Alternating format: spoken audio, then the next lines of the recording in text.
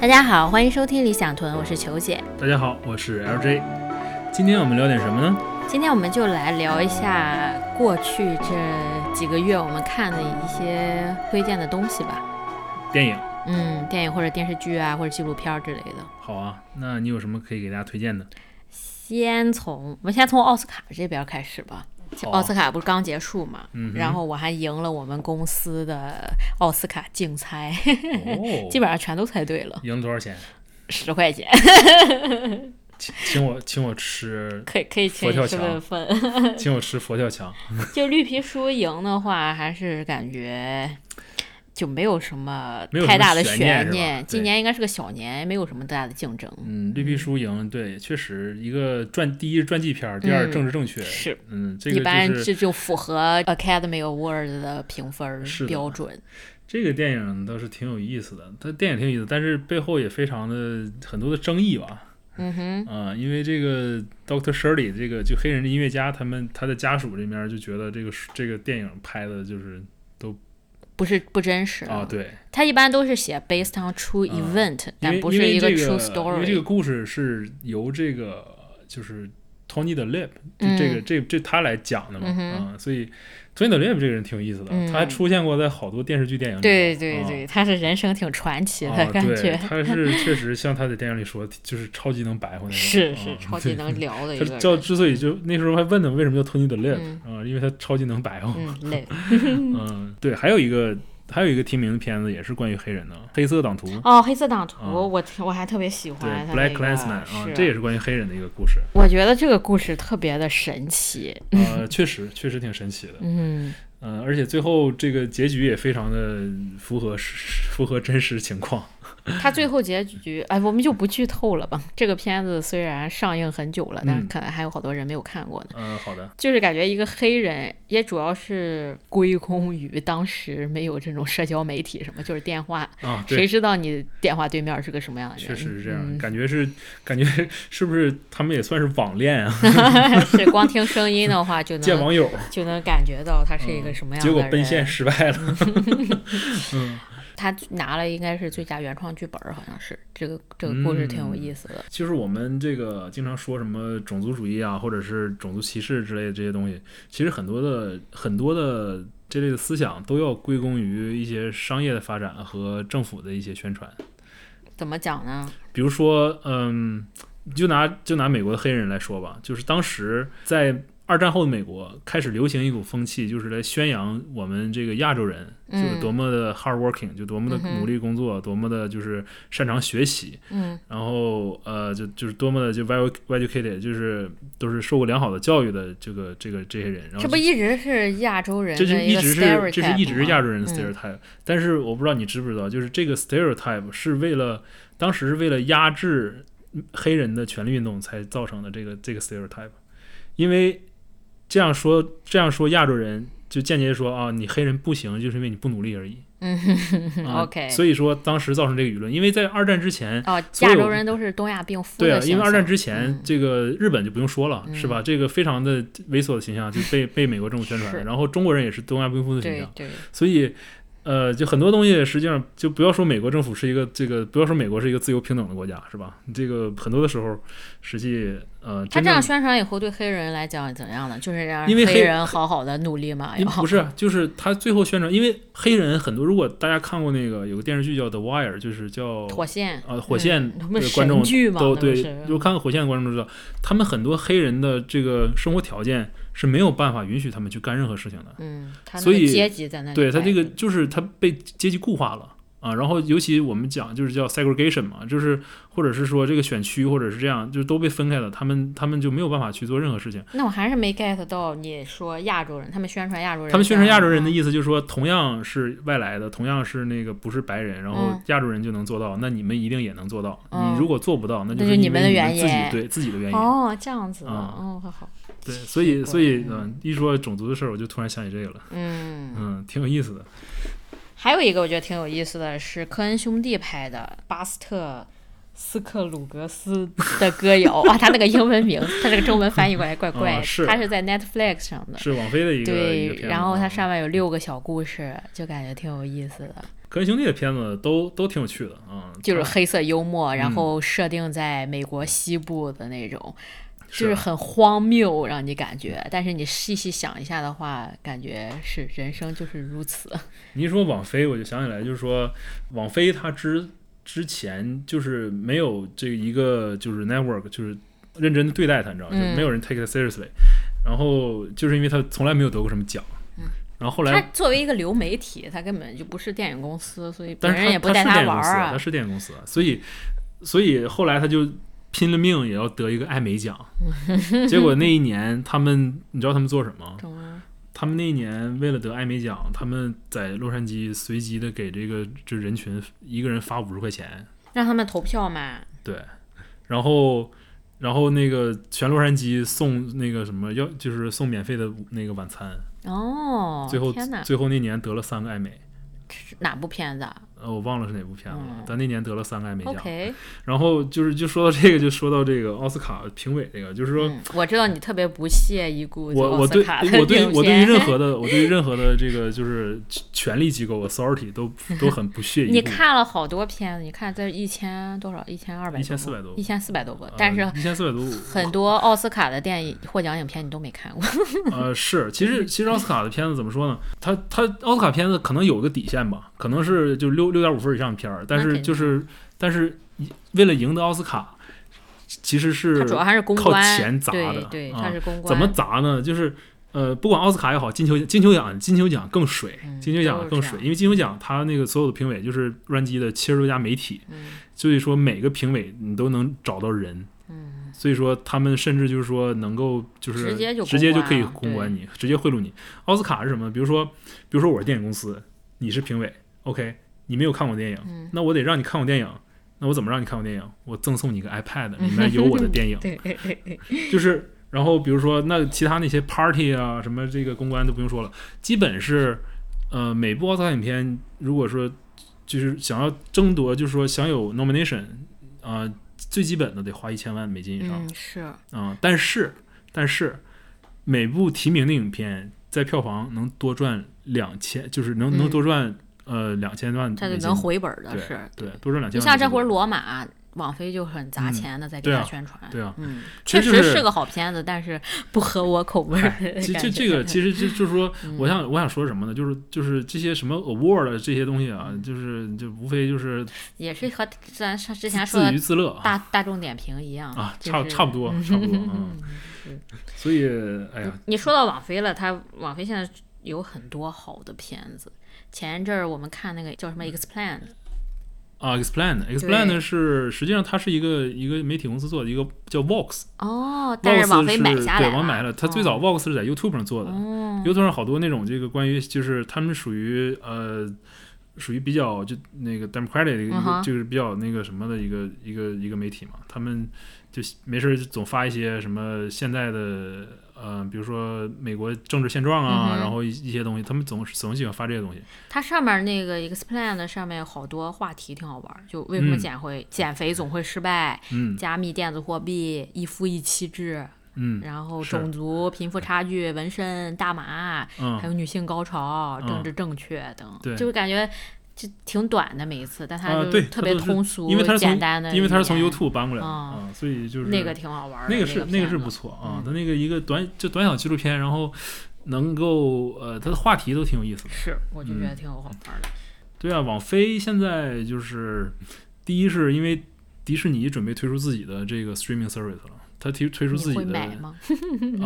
先这么说吧，你看现在的 streaming service 我们网飞、Hulu、HBO， 然后他们 Amazon， 对，还有他们所有这些东西，或者是说很多现有电影公司的，你看网飞上那些片子，它70%、80%都是叫 license 的，就是说它授权它播放的。但是现在迪士尼是拥有20世纪福克斯，迪士尼就是一家独大嘛，真是。然后就是你看，你现在在网飞上还能看见 Marvel 的电影，还能看着那个什么，就是那些什么超级英雄那些电影，马上就会没了，因为当迪士尼自己有它的 streaming service 的时候，他不会把这个东西再 license 给你。对啊，他还得。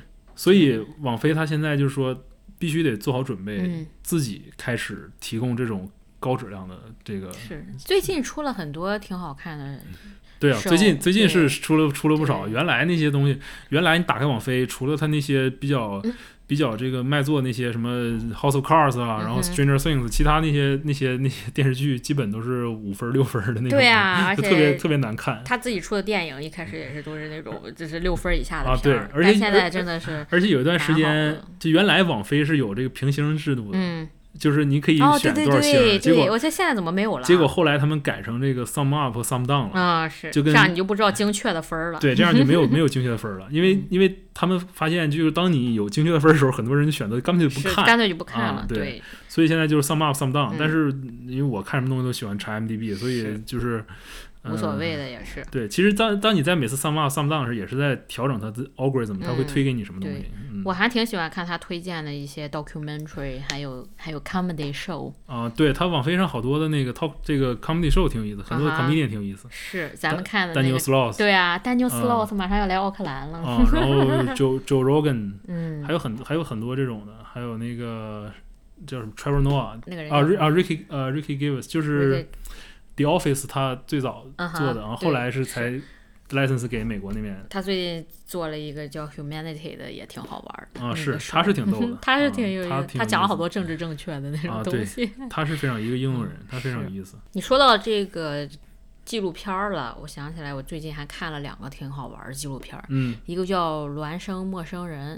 OK， 就 Three Identical Strangers， 就是3个从出生就被分开的3胞胎，结果他们在大学偶遇了，然后他们一开始都不知道他彼此还有兄弟，结果就是这种欢聚的背后，其实是有一个巨大的学术阴谋，有人就是想看人是先天个性还是后天环境决定了一个人的命运。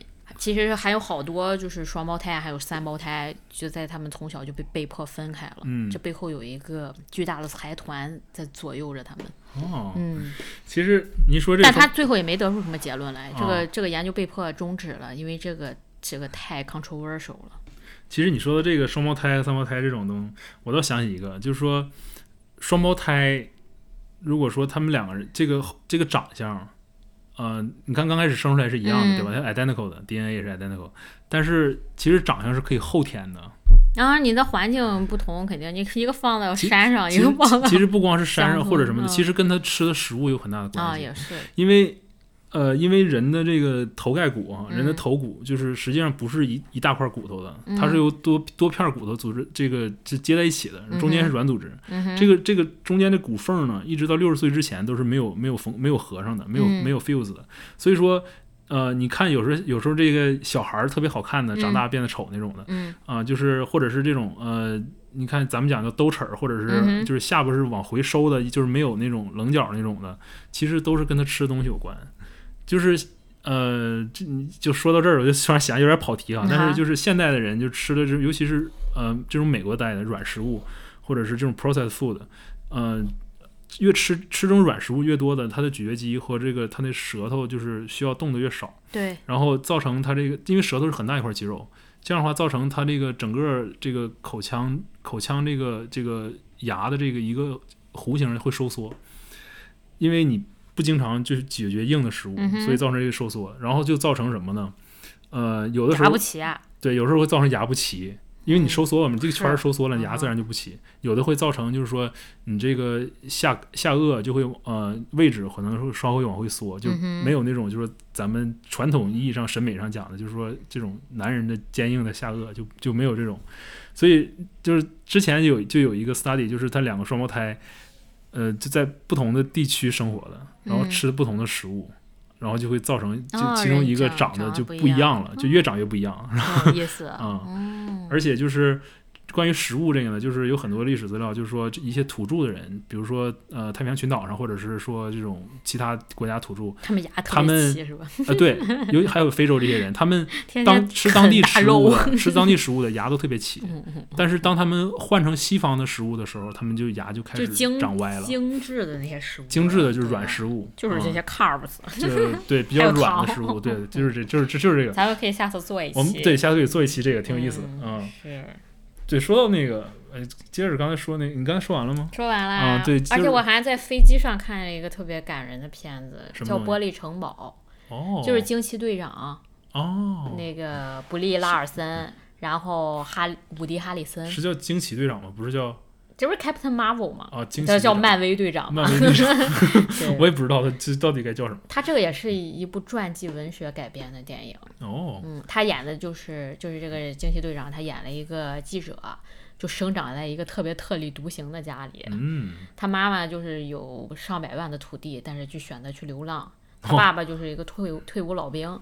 带着孩子整天搬家，住在一堆废墟里面，然后就教孩子一些就是像原始人的那种生活一样，就不让孩子上学。然后最后一开始就觉得挺好嘛，你童年就跟别人不一样，多好玩。但是后来他爸是个酗酒的嘛，也是总是让孩子失望，因为他答应给孩子建一个玻璃城堡，但他爸一般喝多了以后就没这个，就不会做这种行动了。这不就感觉挺平淡的一个故事，但是演出来，还特别温馨，挺有意思。其实我有时候挺喜欢看这种这个家庭的这种剧的。我记得这种剧这种电影给我印象最深的是那个布拉德皮特和安东尼霍普金斯那个就是《Legend of the Fall》秋日传奇。那个就是讲他们一家这个就是从老到小一个这个。可能就是美版的大宅门或者什么之类的，是不是我也不知道。但是就也是这种家庭剧。它这个是根据真实故事改编的，然后这个挺有意思的。你一说玻璃城堡，我第一想起来是 Mr. Glass 玻璃先生那个片子我就无力吐槽了。玻璃先生住在玻璃城堡里，你觉得挺好看是吧？但我觉得还可以，有点过度弘扬一种主义了。我觉得还可以，我觉得因为他想他想表达的不过就是在这个时代就是不能有英雄的存在，不能有神的存在，简单。但我就觉得说教意味有点太重了。是这个，怎么说呢？一个人一个爱好。你反过来讲，就是这个沙马朗他是这个那么多年拍了那么多的烂片子，这个终于有一个7分的片儿，我觉得就不错了啊。你再等等吧，你再等等吧，过一阵儿，玻璃先生也上了，才不到大半年，你再等等，可能就掉下去了。有康阿斯莫，就像当年那个盖瑞奇，他和那个曼娜结婚以后拍的各种烂片子啊，离婚以后终于开始能拍OK 的片子，没有以前的片子好，但是还 OK。我觉得人在爱情里面就很容易失去创作的动力，你不觉得吗？我感觉他不是爱情，我感觉他可能是被女神折磨的。但一般伤痛才是写作的动机啊。那倒是。一般有了痛感以后才。你像我这一阵儿都什么也没写，太开心了，是不是？太开心，享受生活呢，根本就没得写。明天出去不好好走道，玻璃盖卡到马老牙上秃了皮了，你就好了。对啊，就是有伤痛的时候才能写出点东西。我觉得是这样，作家真是牺牲自我满足大家呀。对啊，就像那个史蒂芬金，他写那个 Pet Sematary，然后或者写那个 Carrie， 他写 Carrie 的时候是因为好像他自己差点死了，然后写 Pet Sematary 的时候，他儿子差点让车撞死了，就是，所以怎么说呢，我也不知道。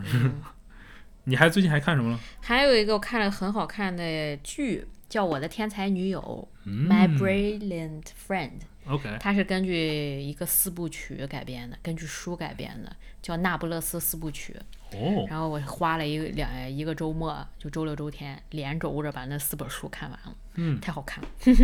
它就是从一个小镇姑娘的视角，从一开始从小一直到老，这个故事就里面充满了就是一个女孩成长的一些烦恼啊，还有阶级的斗争啊，两代人的矛盾啊，还有爱情啊、友情的这些，他和他的一个女的朋友，就是感觉那本书特别的有共鸣，就把我一些想说但是说不出来的话都写出来了。就觉得这是一个好的推荐给女性朋友是吗？男性也可以看呀，它其实是里面也有很多男性角色嘛。它虽然是以一个女性视角写的，但是你可以感受出来一个人的个人命运在一个大的历史环境下的受的影响，还有女孩的友谊。你一说这个，我最近还有什么？你一说女孩，我就想起那个 Lady Gaga，Lady Gaga 步入影视圈啊！我觉得她好厉害，她现在是唯一一个人拿了金球、艾美。奥斯卡还有格莱美，就是很神奇的一个人。确实，这个A Star Is Born 中文叫什么？一个明星的诞生，一个明星诞生，每一代人都会拍一部，这是第5部了吧？第5部，每一代人。但我当时看的时候，在电影院里哭的不行了，也是。是你是这代人吗？就是这个故事太俗了，你想，别人给我讲这故事，肯定觉得太俗了，但是不知道为什么还是挺感人的。然后而且有一首非常洗脑的歌曲，那个 Shallow 我到现在还是在办公室里没事就开始唱。这2年特别流行这个音乐类的电影啊，你像从当年从那个Whiplash 是哪年？15年吗？忘差不多。Whiplash， 然后 La La Land，然后还有，其实 Whiplash 和 La La Land 都是一个人拍的。对，是包括后来的那个，包括他后来拍一个 Baby Driver 嘛，那也是里头就音乐占很多的那个就是一部分嘛。然后今年就开始 Star Is Born，然后 Bohemian Rhapsody 就是波西米亚狂想曲，对，然后好像今年还要上那个 Elton John 的那个他的纪录片Rocket Man，火箭人，就是他那首歌嘛，就是好像挺有趣的，估计 Rocket Man 想要挑战一下明年的奥斯卡。你像今年绿皮书今年讲的一个 musician， 然后是传记，都是 musician 是吧？讲一个 musician 故事比较好玩。挺有趣的。Netflix 上还又出了一个新的 Kurt Cobain 和 Courtney Love 的纪录片，我就想，哇，怎么又开始挖坟了？真是，这拍的够多的了。这个 Kurt Cobain 真是为 Courtney Love 吃了一辈子，生前喂，死后还得喂。哎呀，真是。你还有什么要推荐的吗？Netflix 最近还有一个那个黑镜的那个互动版的。Bandersnatch 我玩出来6个结局，中文叫什么 ？Bandersnatch 我也不知道中文叫什么就是黑镜的一个就是互动版的，能在 iPad 和电脑上看。对，电视上有的电视好像可以，但我家那个3星那个有点老，可能不行。特别有意思的一个电影。我觉得剧情一般般。就是他玩出来结局都没什么意思。他的剧情怎么说呢？他剧情是那么回事了，但是他所代表的形式也那么回事了。他形式无非就是和游戏一样，就是和游戏一样但是他所代表的意义，它深层的含义更有意思。我就发现你特别喜欢往深里面研究。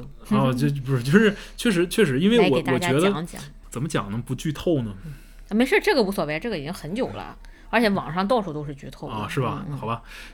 因为他简单讲一下，就讲一个年轻的一个编程的一个做游戏的人，然后他准备写一个游戏，关于一本书的。这本书就是里头就说有各种 choice，不同的线，不同 choice， 然后就讲他写游戏这个过程，然后中间有很多的支线剧情，然后你可以选，比如说从他早上起来吃什么，吃哪款那个就是麦片，一直到就是下一个这怎么做，就很多东西可以让你选。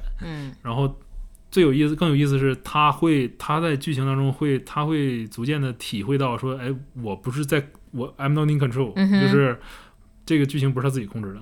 然后你可以跟他互动，然后做一些事情。其实我觉得最有意思的地方就是在于，它本身这个是个 narrative，然后你作为一个观众，你在控制它，甚至说在半道你可以跟他说我在看 Netflix，我在看网飞，然后他会问你什么是 Netflix，doesn't make any sense，然后但就好像是你在控制一个 simulation 一样，你在控制他的生命一样，但是同样的时间呢，你也被控制了。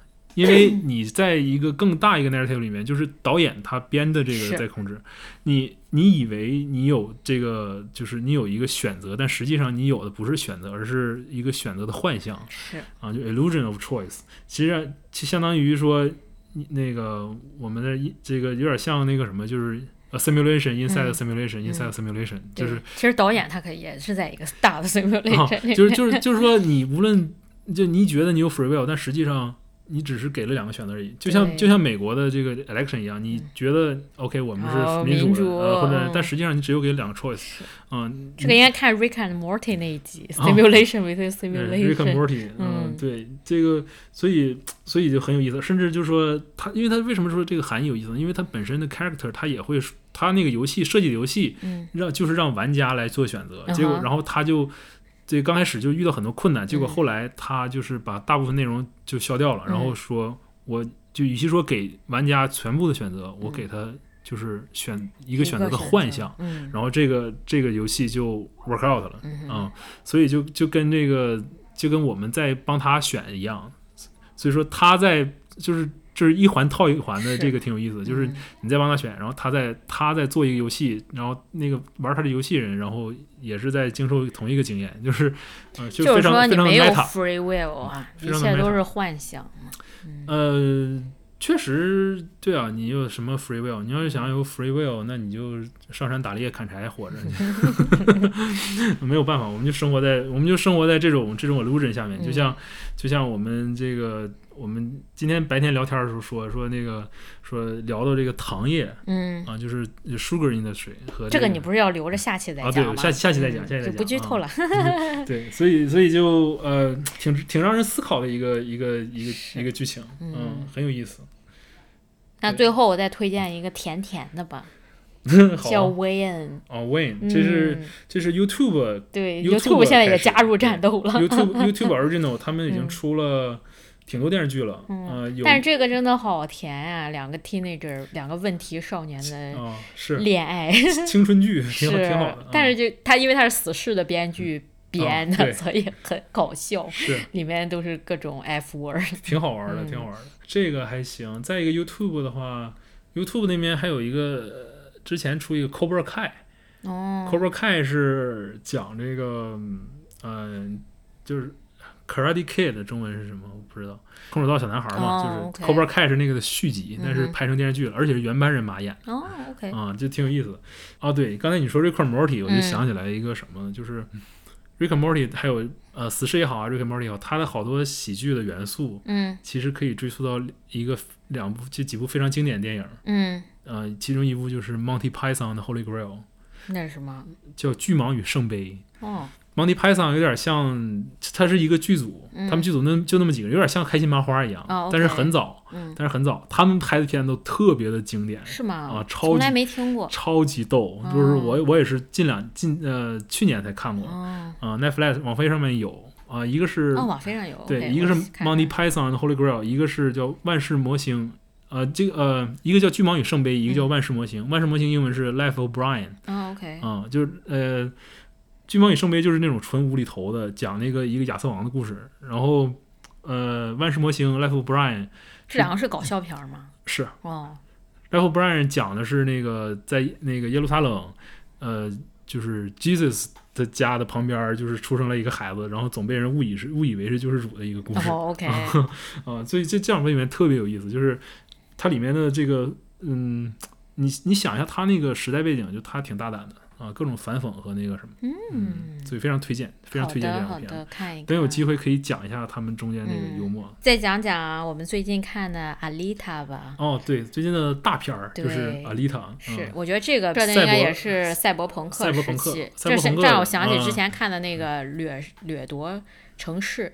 就 Peter Jackson 的那个那个直接就把我我觉得那个 trailer 当时看了以后，哇，太赞了！因为整个因为我特别喜欢 Cyberpunk 这个设定，结果一看他那个 storyline，我也是超级主要是就是 post apocalypse 嘛，就主要是这种那个就灾难后的地球嘛，我也非常喜欢 Cyberpunk，而且我非常期待的 Cyberpunk 实际上是一个游戏，叫 Cyberpunk 2077。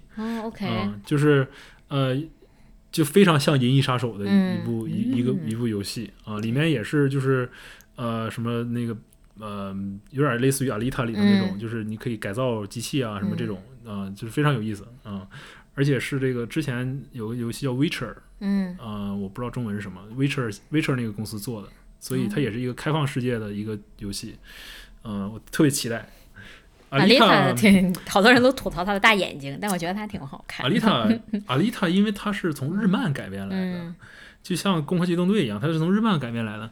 然后它这个日漫，我不知道，就是我简单看了一下它这个原作，日漫。哦 ，OK，它日漫原作结束就是这电影的结束。哦，就它那就没有后面了。就它原作就是我不知道是因为还有第2集我没看着还是怎么，就它原作我看到结尾就是最后那个就是跟电影一样的。对，中国现在正在上映，还是别剧透了。对，所以阿丽塔这个是詹姆斯·凯梅伦是吧？对，詹姆斯·卡梅隆的，就是他监制的，不是他导的。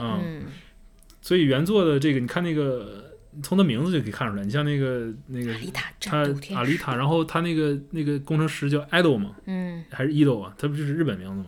所以他工程师他已经演了多少个 Doctor 了？他演各种 Doctor， 我天哪，他就是挺有意思 Doctor 专业。不过他这种欧洲演员其实挺牛逼，他可以说好多种语言。对，他至少能说4、5种语言。对，挺有意思的。我特别喜欢他在那个 Inglourious Basterds 特别的坏。还有 Django 里面Dr. King Schultz，印象都特别深。对，那我们今天就先聊到这儿。好啊，那我们先聊到这儿吧。下期再做个下期小预告。下期预告，这个不知道是下期还是下期。Next time on Camelia's Show， 讲减肥的事儿，因为我们现在最近都在试验一些新的减肥方式。对，其实去年也说过一期类似的，就是 For Our Body 对，那是 Tim Ferriss 的方式，但我们现在也是追随Tim Ferriss 脚步，自己当小白鼠试验各种方式。对，可以试验一些新的方式，到时候看看吧。然后下期算是做个记录吧，然后过几个月看看效果。好的，感谢你收听，下期再见，拜